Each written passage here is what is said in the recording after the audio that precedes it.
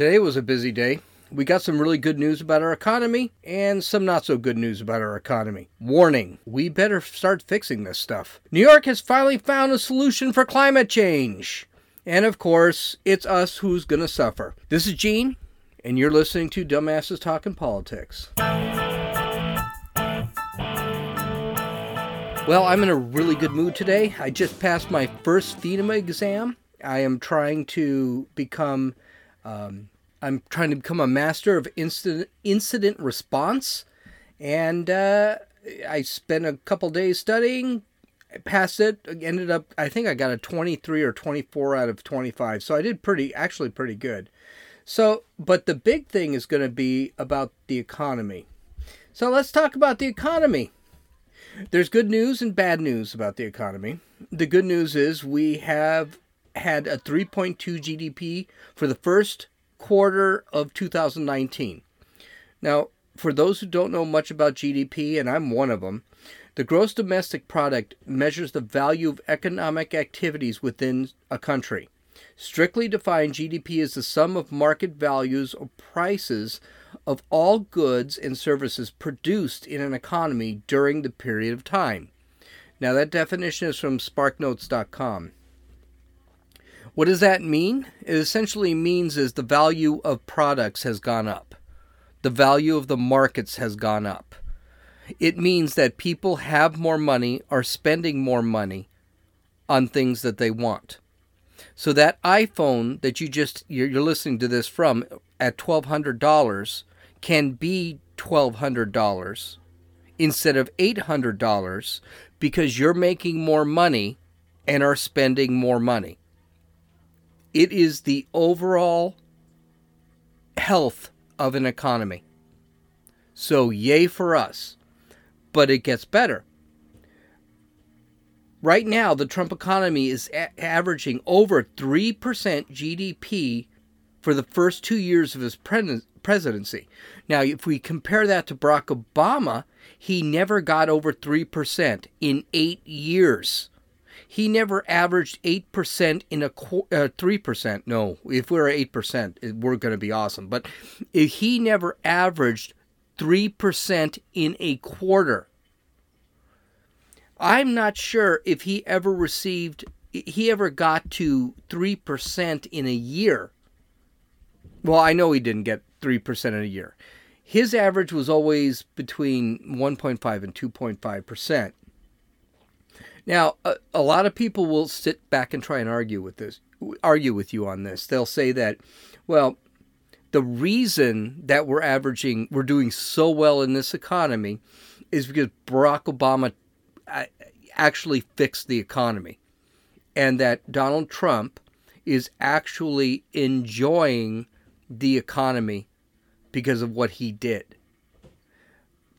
Okay.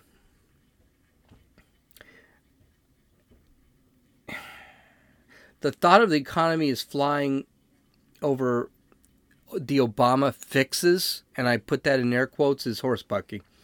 Trump made active changes to fix the economy. He lowered taxes. He eliminated regulations that allowed for job growth. The pipeline, the Idaho pipeline, the Canadian pipeline from, I guess, Canada all the way down to Arizona or wherever it was, Texas or wherever it is, that created jobs. He allowed fracking. That created jobs. His elimination of regulation actually fixed the economy. People were getting hired. We still have 7 million jobs that are available to people to get them. Not to mention, we are at 4%. 4% unemployment. Those are record lows. I won't even mention black unemployment, lowest in history since they started keeping track of it. Hispanic employment, lowest in history, and rates. The actual pay is going up. So your hourly now. I question the pay thing because the salaries are going up. Their salaries are definitely going up, but also minimum wage has gone up. So you can't necessarily give that to Trump because minimum wage has gone up. And we're going to have to talk about minimum wage. That is an absolute nightmare. I'm sure you're already experiencing it, depending on what state there is.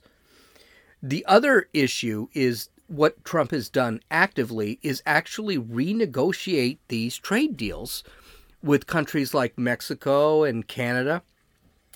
The trade deals have been unfair. Let's call it what it is. Mexico, NAFTA, which, by the way, was not a Democrat deal. That was started by George Bush, the first George Bush, and then it was implemented by Bill Clinton. So NAFTA was a Republican idea. He actually sat back and said, we need to redesign it. NAFTA was a disaster for the United States. We had problems. Our dairy industry was being stricken by NAFTA because milk was cheaper in Mexico. They would bring it up and people would buy Mexican milk. And meanwhile, our dairy industry suffered. And that was just one industry. A lot of agriculture comes out of Mexico. And that's really their main export is agriculture. Their main legitimate export is agriculture. I won't talk about that. So good for him on that. And finally, one of the things he really did is that American first value. People began to look and say, well, where is this actually made? Like your Trump hat, if you have a MAGA hat.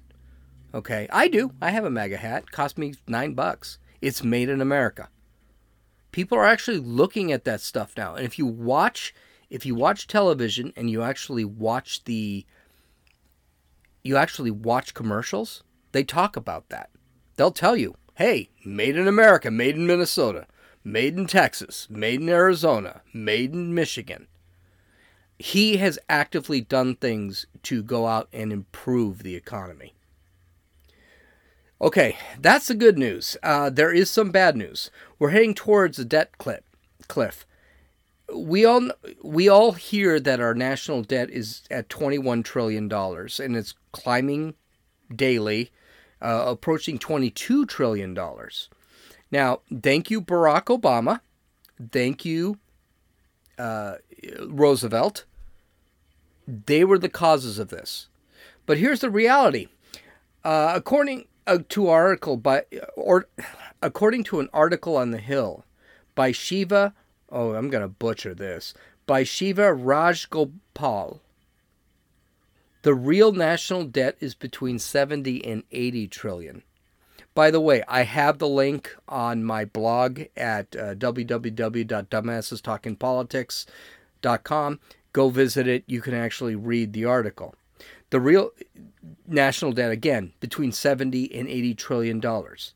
That's because nanny state programs like Social Security, Medicaid, Medicare, and student loans, which is now, thanks to Barack Obama, again, was made into a public service. It used to be that student loans were actually banks. Banks would offer the loans and they would work with the people, but the government decided to take it over. And just so that you don't know, the government sucks at everything, and they messed that up. These nanny state programs are not calculated into the national debt that we're actually shown. And this stuff still needs to be paid out. I can't remember a president, including Reagan or Trump, that has taken spending seriously in the United States. Trump really raised the national debt. Okay? Reagan is really raised the national debt. As a matter of fact, the debt increased more under him than it did in any other president. It's time to sit back and say, okay, stop. We need to take care of this debt. It needs to be ended. And one of the things we're going to end up having to do is sitting back and either cutting our social programs Or we're going to end up being forced to cut our social programs through austerity, which is what Greece went through, what Spain went through, what Italy went through. And that will change our entire political face. At that point, when people lose what they've been getting for a very long time, suddenly they think that our political setup is no good, and that's where you end up going towards socialism. Look at Greece. They could not afford to pay their nanny state programs. They went towards socialism. Spain went towards socialism because they couldn't take care of their programs. They started taxing everybody. Even countries like Norway, Switzerland, Sweden, they are moving further to the right because they can't afford these social programs. A lot of these social programs are just, they won't keep us above water financially. So I hate to give you that, but it's something to think about and something to really push. And I really think that's why Bernie Sanders is so dangerous. If he gets what he wants, oh, this could be really bad because he's talking about adding $32 trillion over the next 10 years. Oh my, that's 10 years? You're talking $3 trillion a year, 3 point something trillion a year added to our debt? No. We got to figure it out. Oh, but now here's a fun story. I love this one. Hey, great, good, and we're gonna see how that works out. But New York is really trying to embrace this Green New Deal thing. That garbage program that was dreamed up by the really hot but really dumb Congresswoman Alexandria Ocasio-Cortez. Get this, Bill Einstein de Blasio decided to ban any processed meats, including sausages and hot dogs. I'm letting that sink in a little bit. I'm not kidding. They've already banned straws, bags, and soda. The soda thing didn't work out too well for de Blasio because apparently the Supreme Court said, no, you can't eliminate what people want to drink. So hopefully the courts go with him on that because I got a feeling we're going to see court cases in the future. They're losing 200 people a day because they have the highest taxes in the country, the heaviest regulations, and they're choking business. They're planning to ban buildings made of steel and glass because of the climate, and they want to force owners of the existing buildings in New York to retrofit before 2030. They are even considering banning cars by 2050. Any cars that actually come into or leave New York City are going to face a tax. Now they want to ban food.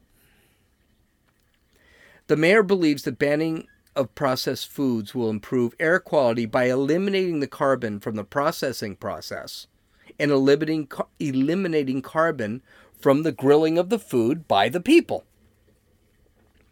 That's awesome. If grilling causes carbon, that means that non-processed food like steaks and chicken will also be on the list. Or worse, you won't be allowed to grill at all.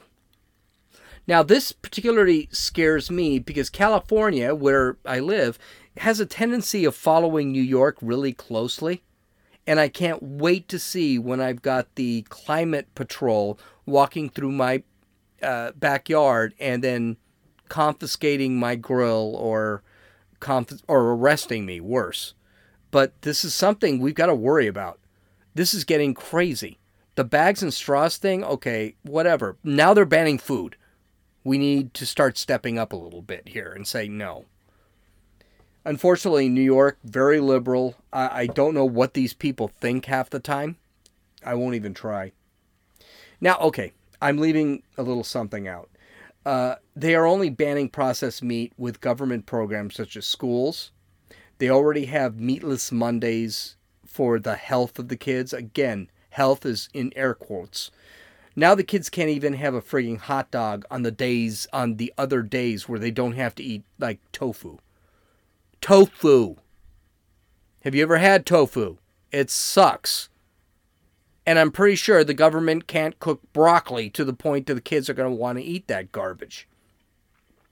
Here's something wild and crazy. Parents in New York, take care of your kids. Give them lunch. Jesus. Sorry. I shouldn't have said that. But de Blasio says if he doesn't see improvement in the carbon output, he will expand that ban. Considering one sees a hot dog vendor every 15 feet in New York City streets, I'm sure that's going to go over well with people. So not only is it going to ban things that people want, he's going to make sure that the public can't get it. He's going to kill his economy because a lot of his economy is based on those stupid street vendors. If you've never been in New York, there's street vendors everywhere in New York. This is so effing stupid. I can't even believe it. How does this freaking guy keep getting elected? I don't understand it. First up, the carbon from food processing and grilling is so little. Expansion of de Blasio's stupid program is inevitable. It's going to happen. The air quality is not going to improve because you shut down, because kids in school can't eat hot dogs. It's not going to shut down. Does anyone already see the problem with it's inevitable that he's going to sit back and he's going to ban all processed meats. Then he's going to ban all grilling. Eventually, he will not ban just processed meats. He'll just ban meat. This is a big thing with the left. The left, everyone, hey, go vegan or whatever. If you've met a vegan, I guarantee you they are left-wing. Does anyone see the problem with the new Green Deal? That's the other problem. Our freedoms are being taken away because of this climate hoax. Now, I'm not saying there isn't a climate problem. I'm just saying that for me to sit back and tell you right now that human beings have nothing to do with climate is illogical. And I'm lying to you.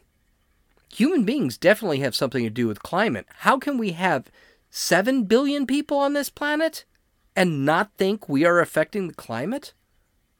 Yes, I'm sure we have something to do with it. But how much do we have to do with it? That's the question. Climate does change. It's going to change whether we eliminate farting cows or not. It's going to change. No question. How much are we causing it? I don't know. Do I think we should stop burning fossil fuels? I'd love to do that. I don't think it's necessary. I think it's necessary now because I don't think we have a legitimate way of coming up with power. But oil is actually a really valuable resource. We do not need to burn it. We could use it as a lubricant. We can use it for a lot of things. Far better than just burning it in our cars. So I would love to find a renewable energy. So find a renewable energy. We have not found one yet.